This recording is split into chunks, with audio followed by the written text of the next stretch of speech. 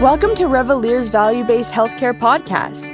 In every episode, we discuss healthcare technology, innovation, and current events, presenting interviews with the thought leaders from a variety of disciplines of healthcare. Don't miss any episode by subscribing to the series via Revelier.com. And now, here's our host, Jay Ackerman, introducing today's guest.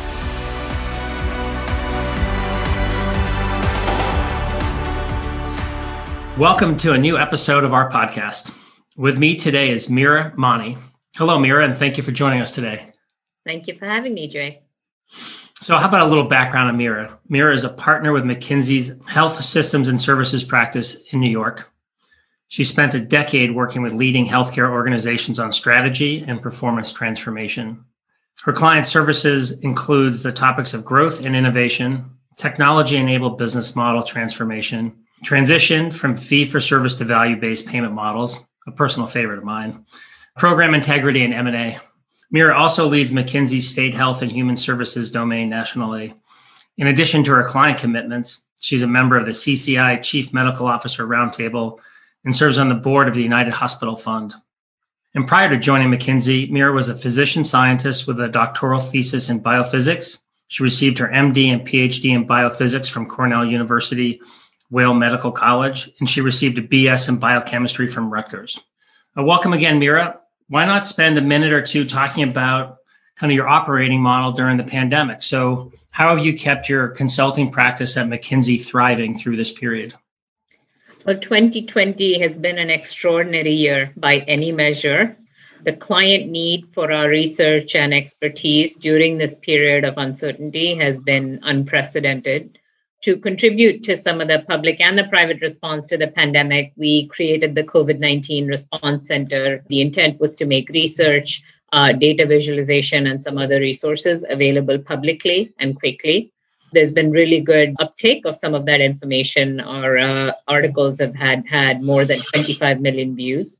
One of the things we wanted to do is to be able to apply our experience as a global firm, 130 offices, 65 countries, to gather and share some of the relevant insights and learnings to manage the pandemic response, right? So, in the early days, for example, as we saw China close down and come back up, there was an active interest in learning what was happening in other parts of the country and the world in order to really take stock of where we are and mobilize on what to do next. When I think about internally, right, so that's on the client side, and think about internally, as a consulting firm, we are accustomed to working remotely. We had the tools and the technology to shift fairly quickly, I would say, and effectively to working remotely and getting off the road. And the workforce across all tenures was agile in adapting to that. I'd say driven by the client need, we've maintained or increased recruiting across roles and across geographies. I think we've had to double down on ways to engage colleagues, right? Some of whom have never set foot in a physical office, right? So how do you engage a whole group of new joiners? It just means a lot more virtual town halls, a lot more community chats, and a lot more pulse surveys. A couple other things I would note. The Zoom fatigue is very real, as are some of the broader mental health issues, right? It's just folks are trying to find meaning and, exhausted. So we're working to provide additional support to really help folks stay connected while staying safe. I think a year with many challenges, but personally, I'm really thankful and optimistic as we close out. Anything that you can share that you've learned about yourself and working through this pandemic? Yeah, many folks I work with say that both colleagues and clients say that reducing the time spent on the road, getting from place to place, has really improved their productivity, has allowed them to spend time at home with their families, possibly extend their consulting career, because often, the travel is sometimes the undoing for many road warriors. The virtual mode has its challenges, but can create a close connection in a different way than a coffee or a lunch, right? So there's a Zoom call that shows you in your home, surrounded by your pictures, sometimes interrupted by a child or a loved one or a pet, right? It just puts you in a different light than might if we were having coffee or something. That's been, how do you find meaning and connection in a different way? And the third thing I would say is closer to home, it's been really gratifying to see how resilient and adaptable my family has been. I have 2 elementary school age children, They have never experienced anything like this before, and they're absolute champs when it comes to mask wearing and physical distancing. Like, I don't have to tell them twice, and I'm just amazed and inspired. And I'm like, if they can do it, so can I. That's great. Thanks for sharing that. Let's talk about how you entered healthcare. I grew up in India in a family with educators, doctors, and researchers. So, in a way, healthcare was my default from the get-go. And that held even after I moved to the United States to go to college. And I think I loved all of it, right? I love all of it. So the issues-based problem solving, this idea of helping people get well and stay well, the research part, which is really self-propelled discovery. That's, essentially for me, basic research. And then over the past decade as a healthcare consultant, applying that clinical and research training to work on system level improvements. So it started as a default, but it's been an enduring love. And it's taken many forms, but it's always stayed within healthcare. And I travel far and wide within healthcare, right? Doing lots of different things across the value chain because I find it incredibly fulfilling and interesting. So maybe just staying with that another minute or two. You went to medical school, but now with McKinsey. So maybe take us to the step to join McKinsey, and you've been there now for a while. What is it about that environment and the way you're able to impact people and companies that's kept you interested and excited? My experience at McKinsey, and I've been with the firm for over a decade now, has really mirrored the evolution we've seen in healthcare in the United States over this past decade, right? So think the expansion of coverage that happened through the Affordable Care Act, which essentially took down the number of people who are uninsured down from over 45 million to 29 million or so. The sector-wide consolidation that we've seen, the exponential growth we've seen in, urgent care and now virtual care, the emphasis on social determinants of health, and then just overall, just the change in business models have all been central to my own journey within healthcare. I have been working with public and private sector clients, with the boards, with senior management teams, with agency leaders, as they innovate, as they transform, and as they shape these changes. I try to ask two questions for all of the work that I do. First is, am I applying my skills, my experience, and my network to the best possible use? And the second is, how is whatever it is we're doing making healthcare better for the recipient? I think those are some of the guiding principles or questions that I try to keep in mind across the entire portfolio of work that I do.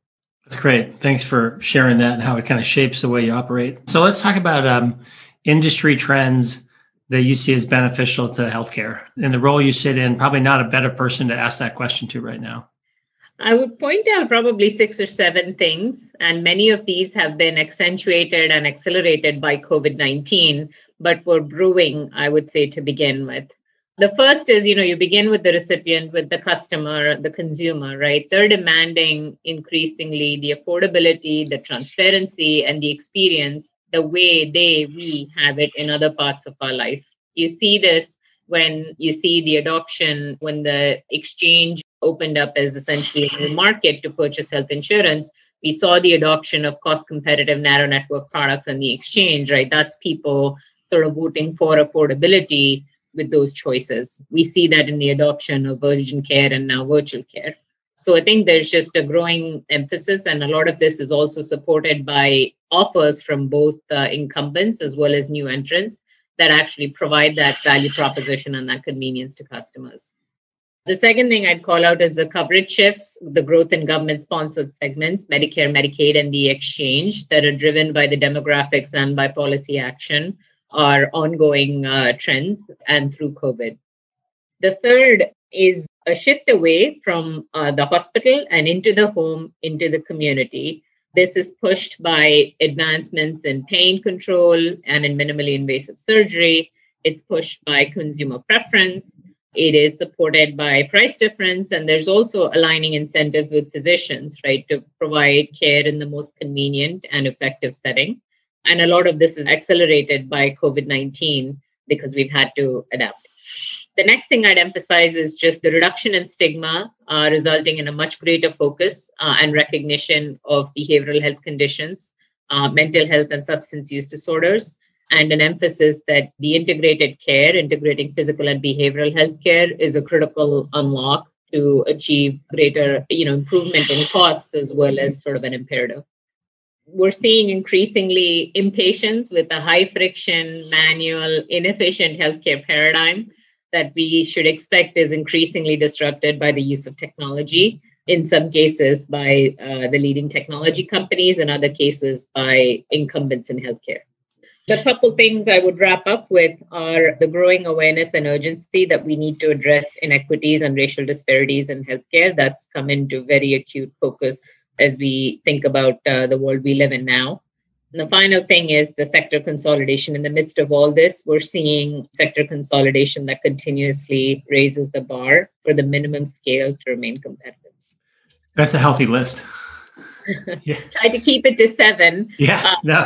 It's a good one. They're all important. What do you see as the greatest challenge that you continually encounter in healthcare?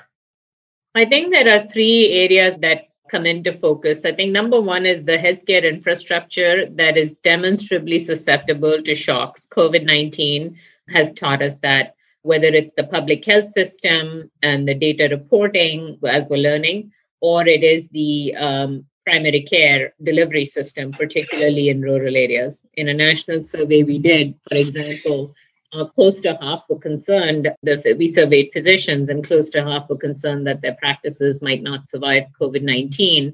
And a good third were considering retirement. It just was untenable. So it just goes to show how vulnerable some of that essential healthcare infrastructure is, and the work we have to do to strengthen it. That would be first. I think the second is the access. There's still an unacceptable number of folks, 29 million folks, that remain uninsured. And if you click a level deeper, even if you did have coverage, doesn't mean you have access to care, right? Some folks, like those with intellectual or developmental disabilities, have to wait months, if not years, in order to obtain services. It takes on average 3 weeks to get a behavioral health intake appointment. So we have a coverage issue and we have an access issue that we need to confront and manage.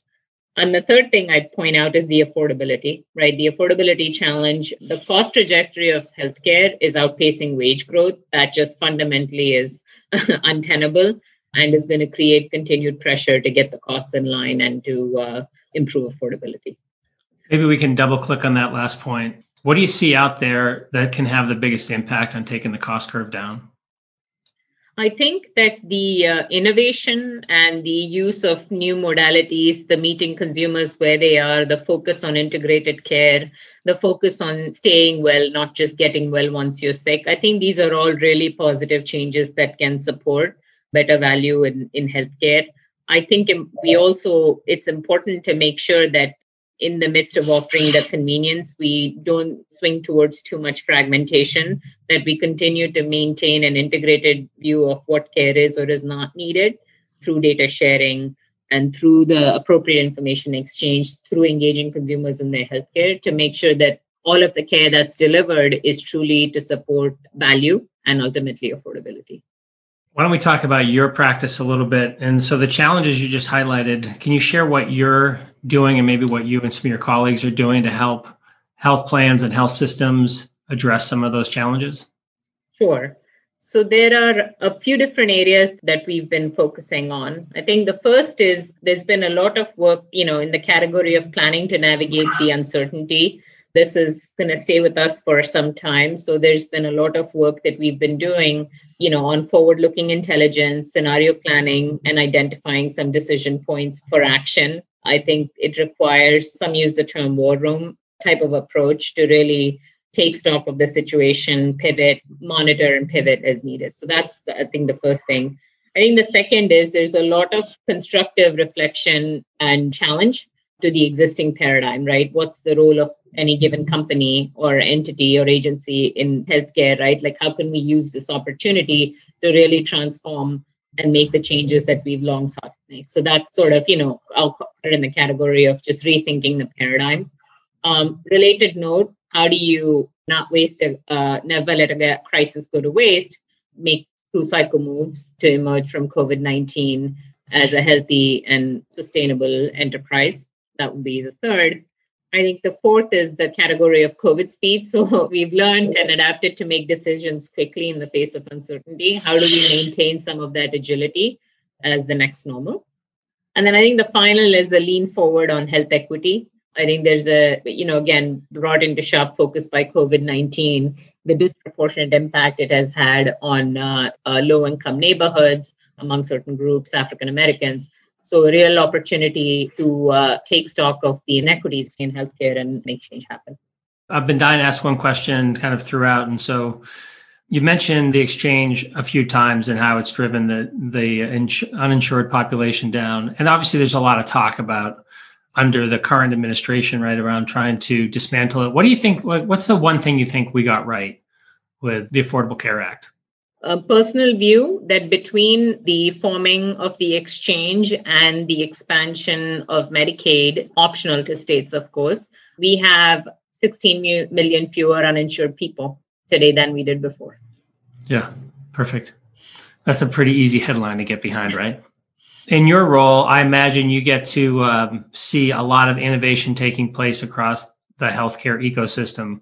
What innovation are you most excited about right now that you see unfolding? I think three things I'm struck by. I think the first is some of the breakthrough innovations in cell and gene therapy and in vaccines, right? The pace at which we've been able to develop an entirely new mRNA-based vaccine modality and get it out to people within a year is just remarkable and inspiring. I think there's a price tag associated with these. And so the challenge and the opportunity is really figuring out how to make these affordable and to provide access to these in an equitable way and not leaving people behind. So I think that's one. I think the second is, I alluded to this earlier, right? So telehealth will hopefully become more of the norm. We need to work out how we continuously deliver high quality virtual care, right? That is convenient, how we combine it effectively with necessary in-person interactions, and how we make sure that the sum total of all this actually leads to higher value and integrated care versus more fragmentation. And then the third thing I'd point out is there are broader changes in our economy and how we work, right? So gig economy, growth of digital nomads. So point being, if how we live and how we work is changing, then how we want help in getting well and staying healthy and what we expect from our healthcare will also change. And so that's going to be important to work out, right? How do we meet different groups of people where they are and keeping in mind how they live and how we expect them to live and work? That's great. All right, this one's an easy one for you since it's probably what you do kind of day in and day out. What advice might you have for healthcare executives in navigating the industry during these tumultuous times?